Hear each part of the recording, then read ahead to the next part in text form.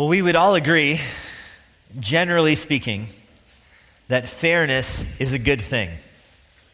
If you were to be asked, just in the abstract, is fairness good or bad, you would all choose good. We want Lady Justice to be blindfolded. We want, if something's right, it to be rewarded, and if something's wrong, it to be punished. And if one person gets a reward, the other person should get a reward. And if one person breaks the law and is punished, then the other person who breaks that law should also be punished. And there should be some sense of fairness and equity in how laws and justice are enacted in this world. We would all agree with that, I believe. But you also understand that once you move from the abstract to the more concrete, the idea of fairness gets much more difficult. Every parent, I'm sure, is familiar with this. You learn this in parent boot camp. You know, before you have your first child, all the parents go away to boot camp, and they're taught the basics of parenting. And one of the first things you learn there is that when your children say, "That is not fair," you respond with, "Life is..." I mean, you all know this. Nevertheless, in our minds, we wish life was fair, and we understand that fairness is probably a virtue. But like I said, once it gets more concrete rather than abstract, it does become trickier. To keep with the parenting analogy, here's a very basic parenting scenario that's played out. It is mealtime, and you're serving up the plates. And does the older kid get more on his plates than the youngest kid? You know, and if you were to ask your kids that, they would want some follow-up questions first. Like, what's for dinner, for example? Are we talking about vegetables? Because then the younger kid is like, yes, the older kid needs more vegetables. I need less. It's only fair. When she was my age, she had less vegetables, and so now she's older, she needs more. She can even have mine. But then afterwards, if you're like dividing up the Chick-fil-A milkshake into 3 different cups, you know, should it still be the oldest kid should still get more? I mean, in this hypothetical scenario, you're dividing up the Chick-fil-A milkshakes into 3 different cups. The youngest, and hypothetically named Geneva, might say, how is it fair that oldest hypothetical one, 5 years older than me, gets so much more in her milkshake cup? Well, she had more vegetables. That's not fair. And we understand that. To make it even trickier, in our world, not just do we have to navigate fairness, but we also have to navigate concepts of grace. We believe in a God who shows grace. Grace is giving somebody something that they don't deserve. So by definition, if you are a proponent of grace, you're going to have some problems with your concept of fairness. Grace is getting something you don't deserve. Fairness is getting somewhat equitable treatment about what you deserve. Those two are often enemies with one another.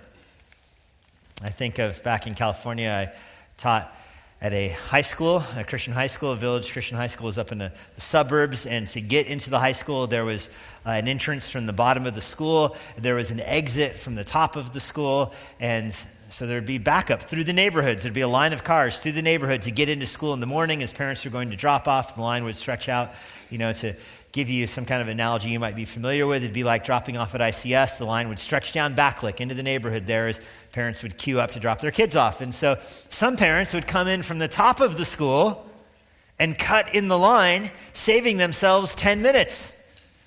That's not fair. There's even a sign up that says, "Don't enter." And so parents complain to the principal, and the principal talks to one of his friends at the police station, and the next day after the complaints, there's a motorcycle police officer there right at the sign. And man, everybody's stopping, looking way long at the stop sign. But some people try to dodge in that wrong entrance. It'd be like, dodging in off the Braddock entrance to cut in line down there. You know what I'm talking about? Some of you ICS parents know what I'm talking about? Now a motorcycle cop there. But the people who got pulled over on that one-day experiment were teachers. It was teachers who were cutting in the line. And you can think of all the high school students to see their English teacher pulled over by the motorcycle cop at the entrance to school. Like, yes. That is grace. I didn't deserve to see that, but the Lord showed me grace, and I got to see that. And that little experiment with the police officer lasted one day. That guy was never to be seen again. Teachers were like, no way. That's not fair. You add on top of that a concept of mercy. If grace is getting something you don't deserve, mercy is having something you deserve withheld, something negative that you deserve. You deserve judgment. You deserve wrath from God. You deserve punishment for your sin. Mercy is having that withheld from you. You think of getting pulled over by a police officer. You want mercy. Your neighbor who's a total criminal and causes all kinds of problems in your neighborhood, you see him pulled over and you're like, finally, justice. You get pulled over by the same cop 10 minutes later and you're like, grace, mercy, please. It's not fair. Rest in our hearts is nested in our hearts, this concept of fairness. This is what the parable is about in Matthew chapter 20. This is a unique parable. It's not recorded in Mark or Luke. Much of Matthew's gospel is recorded in other places, but Matthew does have some parallels that are some parables that are unique to him. This is one of them. It's a very well-known parable. It fits with the context of what's happening, and so let me bring you up to speed where we are. We went through Matthew 18 a few weeks ago and Matthew 19 a few weeks ago, and so some of this will be familiar, but Jesus is on his way to Jerusalem for the last week of his life. He's walking up from Galilee up towards Jerusalem. It's south, but they call it up. He's walking along the Jordan River towards Jericho. He's going to turn in Jericho. He's going to heal the blind person in Jericho and walk into Jerusalem for the final week of his life. In that final week of his life, there will be Gentiles that come to faith. There will be the Roman centurion who has his sins forgiven. Meanwhile, the Pharisees are going to be driven away from Jesus. He's going to turn over the tables in the temple, and already he's got a motley crew with him. This is long before he even gets to Jericho, days before he gets to Jericho. The disciples wish that the rich and powerful were following Jesus, but instead, there's a rich young ruler that just came to Jesus in Matthew 19, and Jesus basically shooed him away. The rich young ruler loved his own wealth and possessions more than he loved Christ, and so he wasn't able to follow Jesus, and he went away, and Jesus was sad. Peter responds with, if you remember, Lord, we've left everything to follow you. I left my house. That guy didn't. The rich young ruler, he didn't leave his house. I left mine. What do I get? And Jesus tells him, many are who are the first. This is Matthew 19, verse 30. Many who are first will be last, and the last will be first. In Matthew 18, Jesus received the children to him. In Matthew 19, the rich young ruler goes away. Peter and the other disciples are confused. Are they in the category of children? Or are they in the category of the rich and the powerful? What would you rather be? I mean, there's genuine confusion here about what is the Lord up to. And so Jesus says, the first will be last, the last will be first. He's now going to tell a parable that's going to make this point. Many of Jesus' parables, well, all of Jesus' parables, are about salvation. When the Lord uses parables, he's crafting a fictional story. They're not true. They're a fictional story designed in his mind. They all have the same points. The same point of all of his parables is about the nature of salvation. So you err if you make one of the parables of Jesus about morals or about ethics or about, virtue. That's not what the parables are for. The parables are designed to show you the nature of salvation. Also, really cool, most of Jesus' parables, not all of them, but many of them at least, always start the way this one starts, with a very familiar story that everybody would understand, something very common. Jesus took the very common and accessible, would use that to illustrate salvation with a dramatic turn. And that's what happens in this story. And so he says, after saying the first will be last, the last verse, he tells the story. The kingdom of heaven is like a master of a house who went out early in the morning to hire laborers for his vineyard. So again, this is a very common occurrence. All of the listeners would be familiar with this kind of scenario. If you have a vineyard, if you're a master of a house, you have a lot of property, you have a vineyard on that property, you don't have somebody who works for you year-round. You don't have an army of workers year-round. It's a very seasonal operation. You need workers just for the harvest. You might need more workers just on a day or two. If there's a big harvest, you have To make wine, it's a very narrow window here when you want the grapes off the vines, and so you need extra workers just for a couple days or maybe a week. So you wouldn't hire somebody year-round. You would go to the marketplace, and you would find day laborers, and lots of people did this for a job. The closest American analogy might be the parking lot at Home Depot. There's a lot of people in the parking lot there looking for a job for that day. If you have a house or even a business, or even if you're a contractor, you wouldn't hire necessarily, a mason or somebody who specializes in fences or painting to be a full-time employee. You would hire him just the days that you need him. That's this scenario. So again, very common occurrence. The guy goes to the marketplace early in the morning, so the sun is just coming up, to hire laborers for his vineyard. After agreeing with the laborers for a denarius a day, so they have a discussion. There's a bit of a back and forth. This word agreement implies some kind of dispute with the resolution. They settle on a denarius a day. This is the standard rate for a day laborer. In fact, the way the Roman currency worked, a denarius was the fixed rate for a day laborer. So you would think there wouldn't be much negotiation, but of course there is. And everybody knows at the end of the negotiation, the pay will be a denarius a day. You all know that, but you go through the motions anyway. Like, no way, that's a huge vineyard. I want more than that. And, last time you didn't work that hard. I'm going to pay you half that. And you're going to settle on a denarius. Everybody knows that. That's what happens here. They agree. A denarius. Today, in U.S., what is that, $150, $200 to hire a day laborer for the day. So that's the value of this denarius at this time. So they settle for it. And he sends him into the vineyard. And going out around the third hour, so now it's like, 3 hours later, the sun's been up for a little while, still in the morning, but he goes out a few hours into work, and the owner comes back, and he sees others standing idle in the marketplace. There's still people who haven't been hired yet. So he says to them, you go into the vineyard too, and whatever is right, I will give you. And so now the conversation is different. These new workers are going to work a few hours less than the other workers, but they don't have the negotiation. They don't go back and forth here. The owner just says, whatever is appropriate, I'll pay you. They're bypassing all that because the workday is going here. They're not going to get paid more than a denarius. That's obvious because the people who've been working longer settled for a denarius. They're not going to get paid half that because they're working more than half the day. They'll sort out those little details later, and the guys are fine. They get to work. Well, going out around the 6th hour, this is after lunchtime now.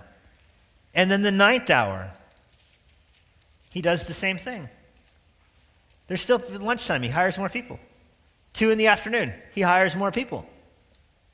Then around the 11th hour, so now we're talking like right before closing time. This is not a 9-to-5 job, by the way. This is not a unionized job here. Well, these people are working from the morning, as soon as the sun comes up, until the sun goes down. It's like a half hour, an hour before closing time. The guy goes back to the marketplace again, and there are still workers there. He finds them standing around, verse 6 says. And so the owner says, why are you standing here idle all day? And that's kind of a silly question. And why are they standing there idle? Because they want a job is why they're standing there. Nobody's hired them, and so you think, well, why wouldn't you just go home? And you see the same thing today. There might be workers in the Home Depot parking lot late in the afternoon. Well, they're not going to get hired that day. Maybe they might get a job for the next day, or maybe they just don't want to go home. They're holding out for work. They don't want to go home. They're not going to show up at lunchtime without a job. They're at least going to stay in the parking lot hoping that something comes, even if it's not very reasonable. They'd rather do that than go back home as an unemployed guy to their family. Just, when you think about it, it makes sense. But the owner's not thinking about it like that. The owner's thinking about it, why are you still here? What's wrong with you? And you're like, well, nobody hired us. So the owner, right before quitting time, says, all right, you go in the vineyard too, verse 7. Fine, hired, go. Well, finally the sun sets in verse 8. And the owner of the vineyard said to his foreman, so the foreman is not the owner. The foreman represents the owner. He's the one managing all of the workers. You could say it this way, the foreman is the will of the owner manifest, the will of the owner incarnate. The owner has a will and a purpose, but the owner is not going to go and be the one who pays out the workers. He's going to send the foreman who represents him. So the foreman goes, but the foreman has the will of the owner. I think it's a key point. The foreman's acting in accordance with the will of the owner. And the owner tells the foreman, call the laborers, this is the middle of verse 8, pay them their wages, beginning with the last up to the first.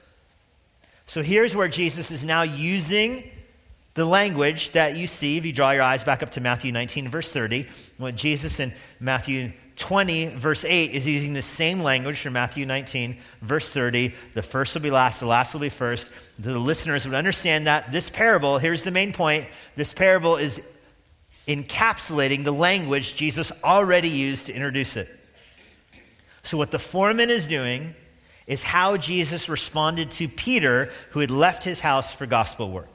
The foreman uses that language. He's going to pay everybody, beginning with the last. The person who was hired at 4:30 will get paid first. The person hired at 2 o'clock next, at noon, and so forth, all the way back down to those who were hired in the morning.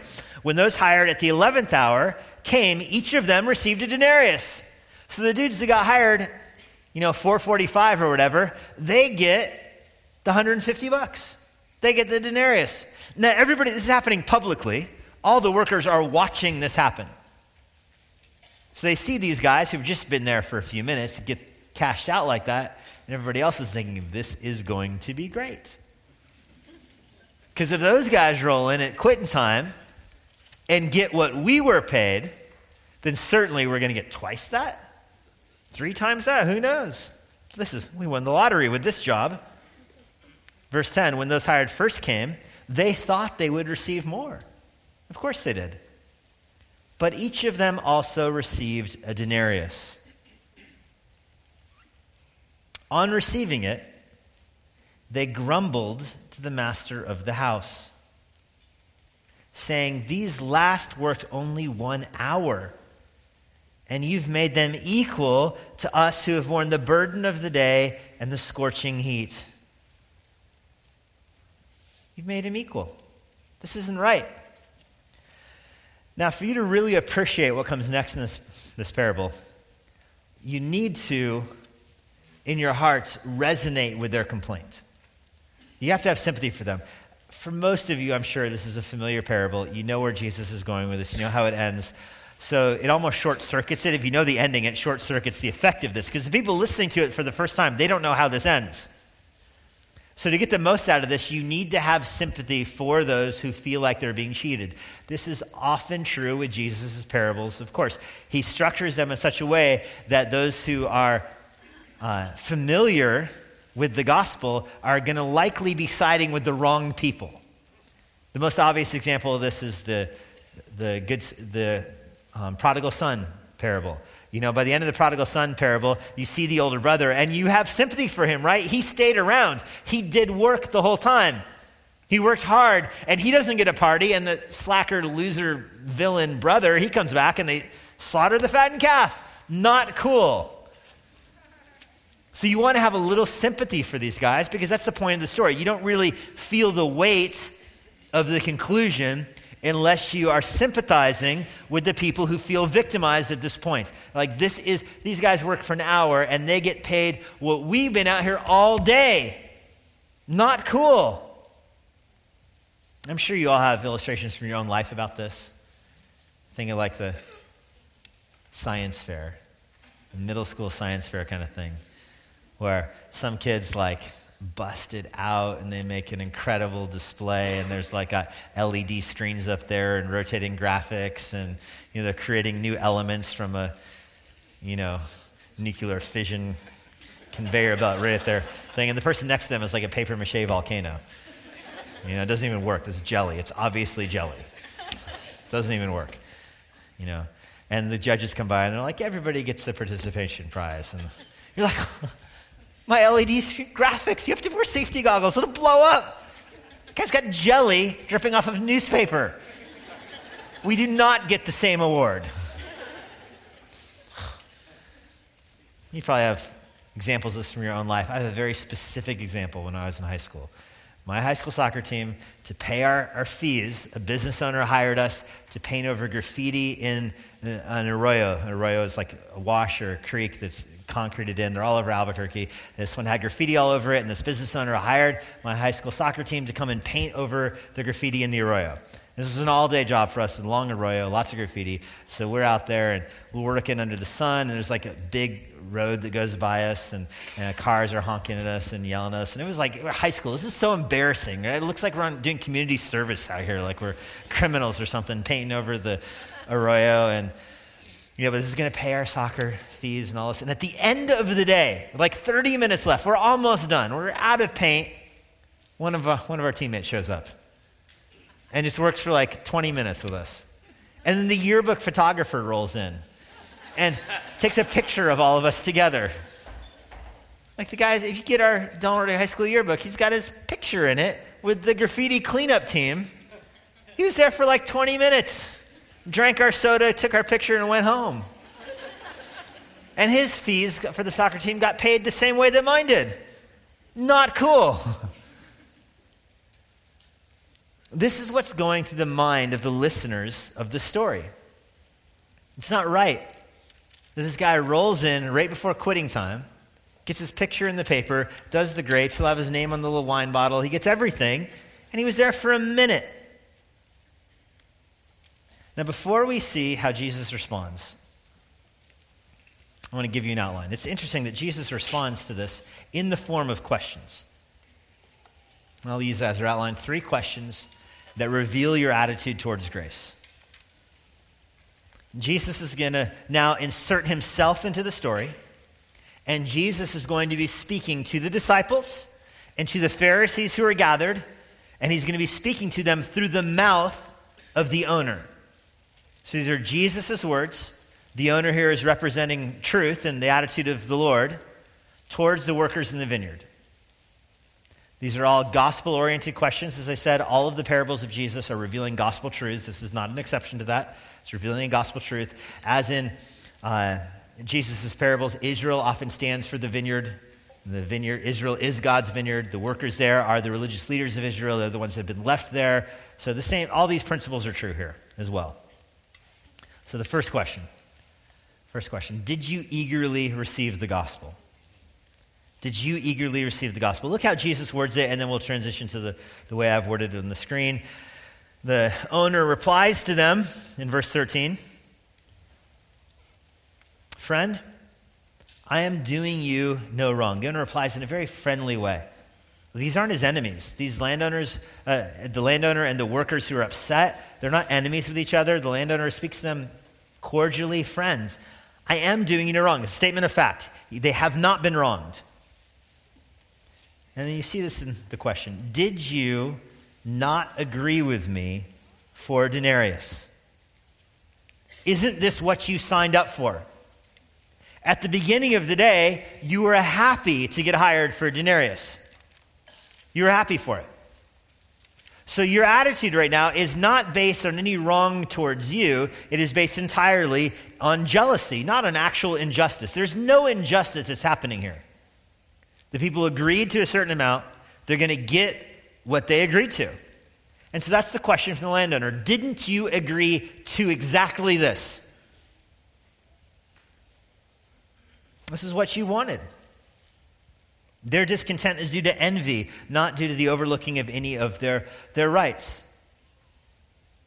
Clearly, this is a gospel story. There can be an attitude among people that is antagonistic towards those who show up late. You think of the person you're witnessing to and they say, I'm not going to come to faith in Christ now. I'm going to live for myself for my whole life. And at the end of my life, I'm going to get saved then. And you would tell that person, please don't. You'd be wasting your life. It's harder for an old person to get saved than for a young person because an old person has built his whole life now on meaninglessness, on materialism, and on arrogance and works righteousness. It's harder to repent when you've lived your whole life a certain way than it is before you've lived your whole life a certain way. So don't waste your life just to live for yourself and then give it to the Lord, because then when you do get saved, if you do get saved, you'll recognize that you wasted your life. It'll be more sorrowful than if you just get saved at a younger age and live your life with eternal purpose and meaning. So that's what I would tell a person that says that. Somebody says, I'm going to live for myself and get saved on my deathbed. I'll say, you're not in control of God's grace, and you can't you can't pre-plan. This is not an orthodontist appointment. You can't pre-schedule your conversion. The wind blows where it wills. But what if that happens? What if the guy does come to the end of his life and does get saved? Do you have the attitude then of like, well, that's not fair. He lived for himself and now is going to heaven, whereas I have lived for the Lord all these decades. It's not fair. And so the question then is to remind you of what was your attitude about grace when you first got saved. So go back in your mind to when you first had an encounter with the gospel. You first heard the good news about how your sin can be forgiven. That God has a way to take your sin away from you and not punish you for your sin by taking it from you and giving it to Christ. And Jesus can suffer and die on the cross in your place, and you can put your faith in that, and then your sins can be taken away from you, and you don't deserve that. You can't work for it. You can't earn it. It's just going to happen to you based upon your faith in Christ, and you believe that, and God shows you mercy and removes your sins. God shows you grace and changes your heart, and you're stoked for it. Like, this is incredible. I can't believe God designed it this way so that I can be saved. And you're so filled with joy that if somebody else gets saved later in their life and you have any tendency towards bitterness, you have to remind yourself, I eagerly received the gospel. I wanted this. You can't complain later when God shows grace to other people. I mean, if God is known for one thing, he's known for showing grace. So if you're going to come to faith in a God who's known for showing grace, you can't then turn around 20 years later or 30 or 40 years later and be upset that he's showing grace to other people. I mean, that's the one thing we know about God, is that he shows grace. Like, God, all I know about you is that you show grace, but I'm so upset that you're showing grace right now. But that eagerness should mark your whole life. Romans 8:28 says we eagerly await the adoption that is ours through being God's sons in Christ. Galatians 5:5 says we eagerly await the righteousness that is found in our hope in Christ. Hebrews 9:28 says that Jesus will return to earth to bring with him those who eagerly are waiting for his coming. I mean, is that you?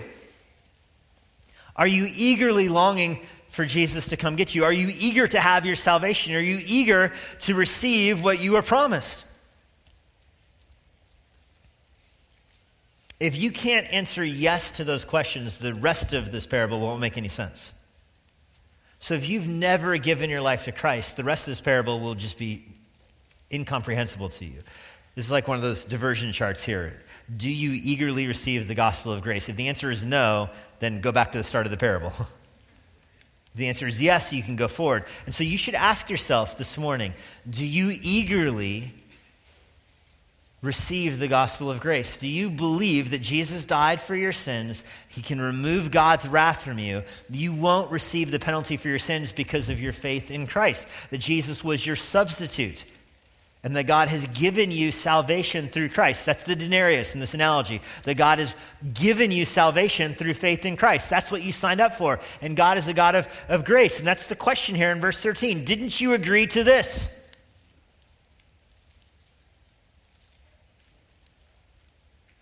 And if you say no in your mind, then I would appeal to you this morning to see your own sin and recognize your need. That you're the day laborer who's still in the marketplace, that no one's hired yet. And place your faith in Christ. And eagerly receive the gospel. Go to work for the Lord. He's hiring. Go to work for the Lord. That leads to the second question. Is God allowed to save others? This is what the owner says in verse 14. Take what belongs to you and go. Take your denarius, get out of here. I chose to give to this last worker as I give to you. I'm going to pay him also. Am I not allowed to do what I choose with what belongs to me? That's the second question. The landowner says, "Can't I do whatever I want to with what is mine?" This is the grace of the gospel. Now, the gospel brings grace to the world, but grace to the world always comes through covenant. Let me say that one more time because I think it's an important sentence. God shows grace to people always through covenant. For example, Adam and Eve sin, God kills the animal, covers them, takes the life of the animal, sheds blood, covers them with animal skin. That's how God covers their skin, to the death of an animal. We see this throughout the Old Testament. Grace comes to the world through the Abrahamic covenant, for example, that through the descendant of Abraham, he will be a blessing to the nations. The nations will receive the blessing through the Abrahamic covenant, which leads to Christ. Jesus comes bringing the new covenant. He inaugurates a new covenant in his blood. Those who come to faith in Christ can have their sins forgiven through faith in the new covenant. So grace comes to the earth through covenant. One of the best examples of this in the Old Testament, I think, is Jonathan and his conversation with David that culminates in Mephibosheth, the crippled son of Jonathan, receiving grace and mercy from David. I want to put Jonathan's last conversation with David on the screen for you. It's 1 Samuel chapter 20. Remember, Jonathan was David's best friend. They were on opposite sides of a war with each other. They were fighting the war against each other. But they were best friends, and they had a shared love for the Lord. And Jonathan recognized that God's covenant was going through David. David was the promised Messiah. This is before the Davidic covenant was made. 2 Samuel 7 is after this. So Jonathan doesn't even live to see the Davidic covenant formalized in 2 Samuel 7, but he understands enough of it to know that it's coming. He knows if there's any hope for him or his family, it is through God's covenant with David. He says this, 1 Samuel 20, this is Jonathan's kind of deathbed speech to David, and he dies in battle, but you get the point. "If I'm still alive, David, show me the steadfast love of Yahweh that I may not die." Steadfast love is said, it's the word for covenant love. "Do not cut off your steadfast love from my house forever, when Yahweh cuts off every one of the enemies of David from the face of the earth." So Jonathan is dividing the earth up right now to those that are on David's side and the rest of the nations. And they're all going down, and those who are in the Davidic covenant will have life. Jonathan made a covenant with the house of David, saying, "May Yahweh take vengeance on David's enemies." Jonathan made David swear, there's that covenantal language again, made David swear again by his love for him, for he loved him as his own soul. And you know how the story goes. Jonathan dies in battle. Jonathan's family rebels against David. They're all crushed. They're all put to death, except for one, the Mephibosheth, the cripple guy. And David has Mephibosheth carried to the king's room and seated at the king's table, and he can feast with the kings as if he were a general. The guy's lame. He can't use his legs, and yet he's sitting at the table as if he's a military general. That's God's covenantal grace through David. That's such a picture of grace. Mel deserved to be put to death. Instead, he gets to feast at the king's table. That's the picture of grace. It's from the Old Testament. That's God's covenantal love. God is going to show covenantal love to the world through his covenant. You can go back in your mind to Matthew chapter 20 again. This goes to the question, is God allowed to save others? Is God allowed to seat Mephibosheth at the table? Is God allowed to choose whom he's going to save? Is God allowed to save people from outside of the Pharisees, from outside of Israel?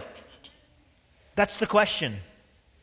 And the answer is yes, but only through his covenantal love. That's not a constraint on God. That's the way God's revealed himself.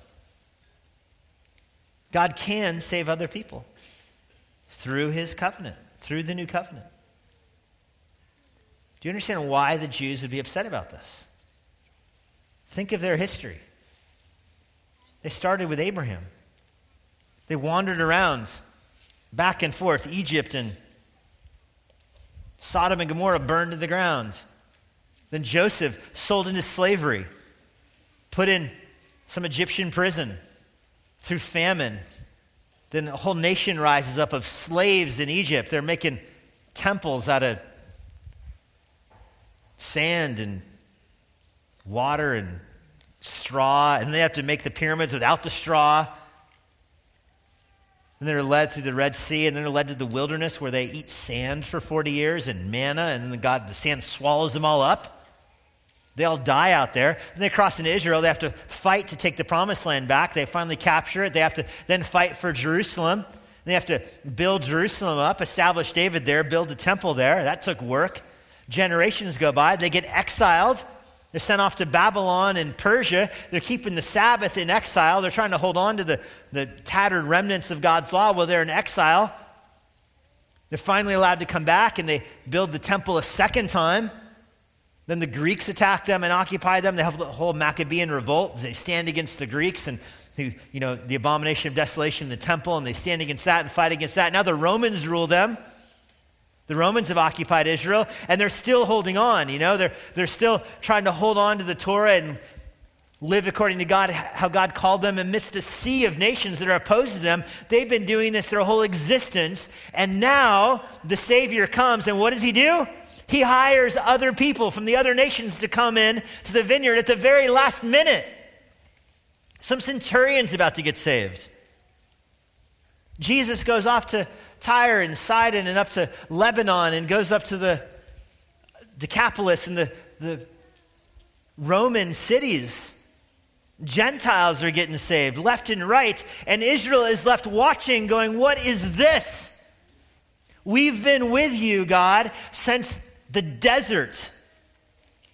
Manna, generations we have suffered because of our faith. Generations we've been oppressed by the nations. And now the landowner comes and the foreman comes, representing the landowner's will. The foreman comes and he starts paying out Roman centurions the same thing he's going to pay us. Not cool, God. Do you catch their attitude in this? This is not acceptable. Well, we were having the prophets in the temple again, in exile. What were the Gentile nations doing for the Lord? Nothing. They're standing around idle in the marketplace. The Gentile nations weren't doing anything, zip, for the Lord.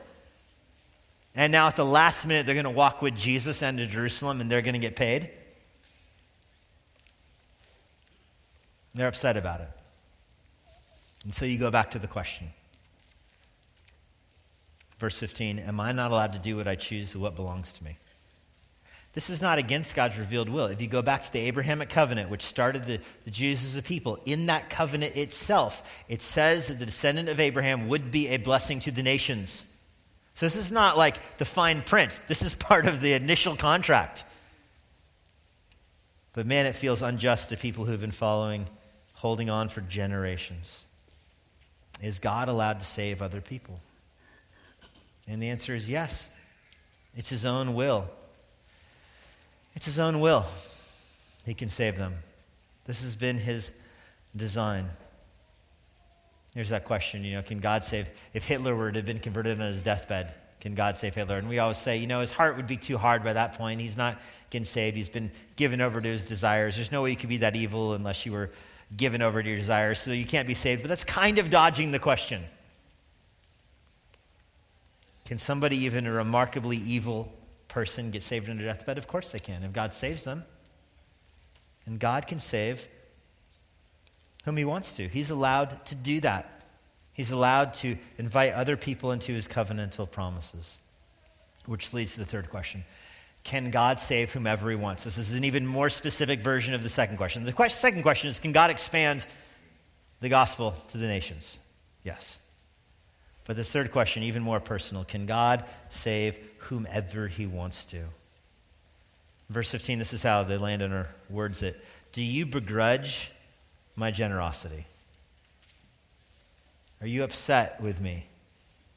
This is the landowner saying, this is Jesus talking to the Pharisees. It's Jesus talking to the disciples who are with him through the mouth of a fictional landowner.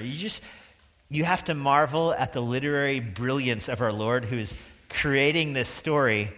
I mean, you could get 4 PhDs in English and not come up with anything as remarkably intricate and powerful as this little short story that Jesus tells on a walk. But he rebukes them through the landowner's speech. Do you begrudge the landowner? Are you angry at him? Do you tell him, yes, you can save other people, but not those people?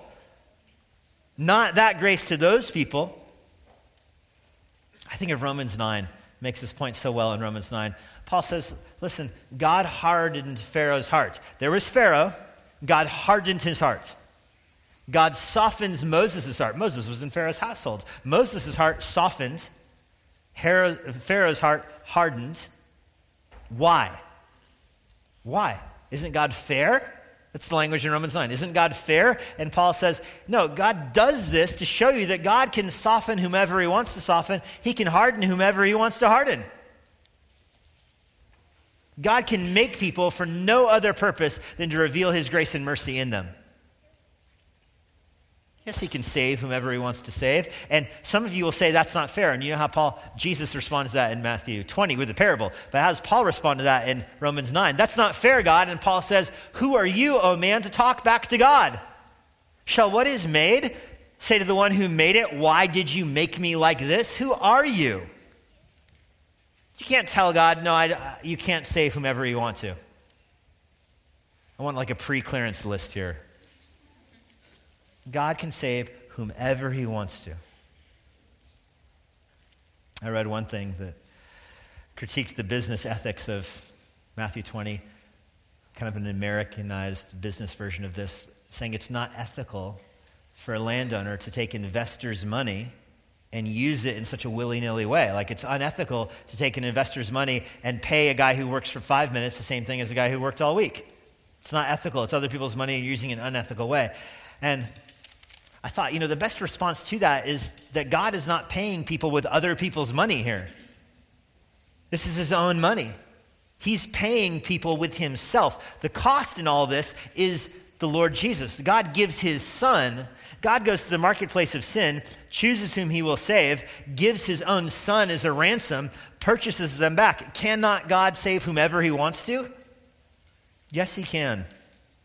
Yes, he can. The gospel is from God's will, where he gives his own self to display his own goodness. That's what's happening in this story. This landowner is giving of himself to save whomever he wants, to display his own goodness to them. That's the point. And there are those that begrudge it. There are those that are upset. No, it's not right that God can save whomever he wants to. We recognize that salvation is of grace, but yeah, it's when it's about me. But others should have to work a little bit.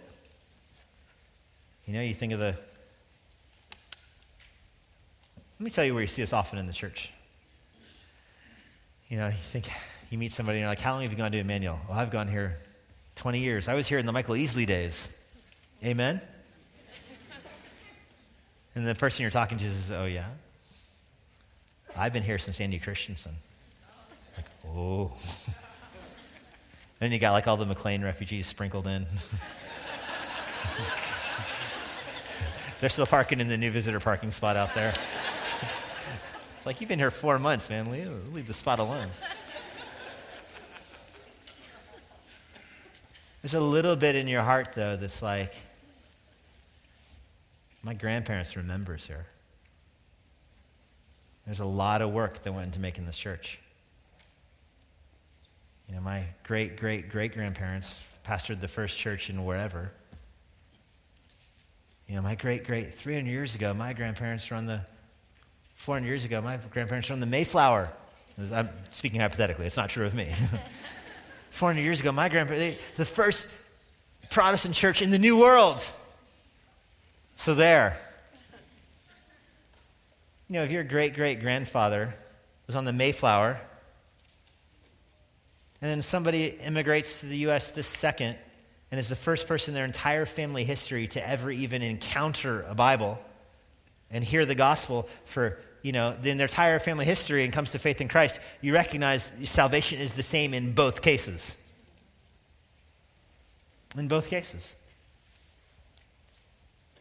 This is why Jesus ends the parable with this. So the last will be first and the first will be last. How did the first and last finish at the same time? That doesn't make any sense. Well, there is a way. If you cross the finish line together. If everybody crosses together, then the first are last and the last are first. Same prize for everybody. It's not based on work or effort, except for the work of Christ. which he gives to us freely. Now, in God's wisdom, he, of course, designs a way to reward people for their efforts. This goes back to what Peter says at the end of Matthew 19. He left everything, and Jesus says, you'll be rewarded tenfold, 100-fold for what you did for my name's sake. This is the Bema Seat judgment where you die. Everybody who comes to faith in Christ receives eternal life. The eternal life is the same for everybody, and yet there is a judgment, 2 Corinthians 5, where we are rewarded for the deeds done in the flesh. Jesus tells other parables about that, but this isn't that other parable. This is this parable. That everyone who comes to faith in Christ finishes their race in the same way. If you're here today and you've never given your life to Christ, I pray that you would see yourself as standing in the marketplace, and that you would see the Lord saying, I'm hiring people right now. Come to work for me.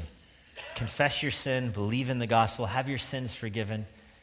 You can die in 5 minutes or in 50 years. It doesn't matter. It doesn't matter. Lord, we're grateful for this gospel of grace. Keep us from grumbling about it. Help us receive it with gladness and joy. We're thankful that you save people according to your will and not ours, because your will is infinitely perfect and ours is so selfish. Lord, we're grateful for the gospel. We give you thanks for it in Jesus' name. Amen. And now, for a parting word from Pastor Jesse Johnson. Thank you for joining us today. If you're in the Washington, D.C. area, I would love to see you at Emmanuel Bible Church. Our service times and church information are on our website at ibc.church. For more information about the Master's Seminary and their Washington, D.C. location, go to tms.edu.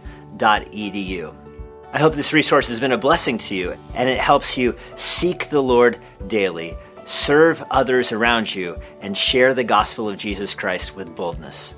May the Lord bless you.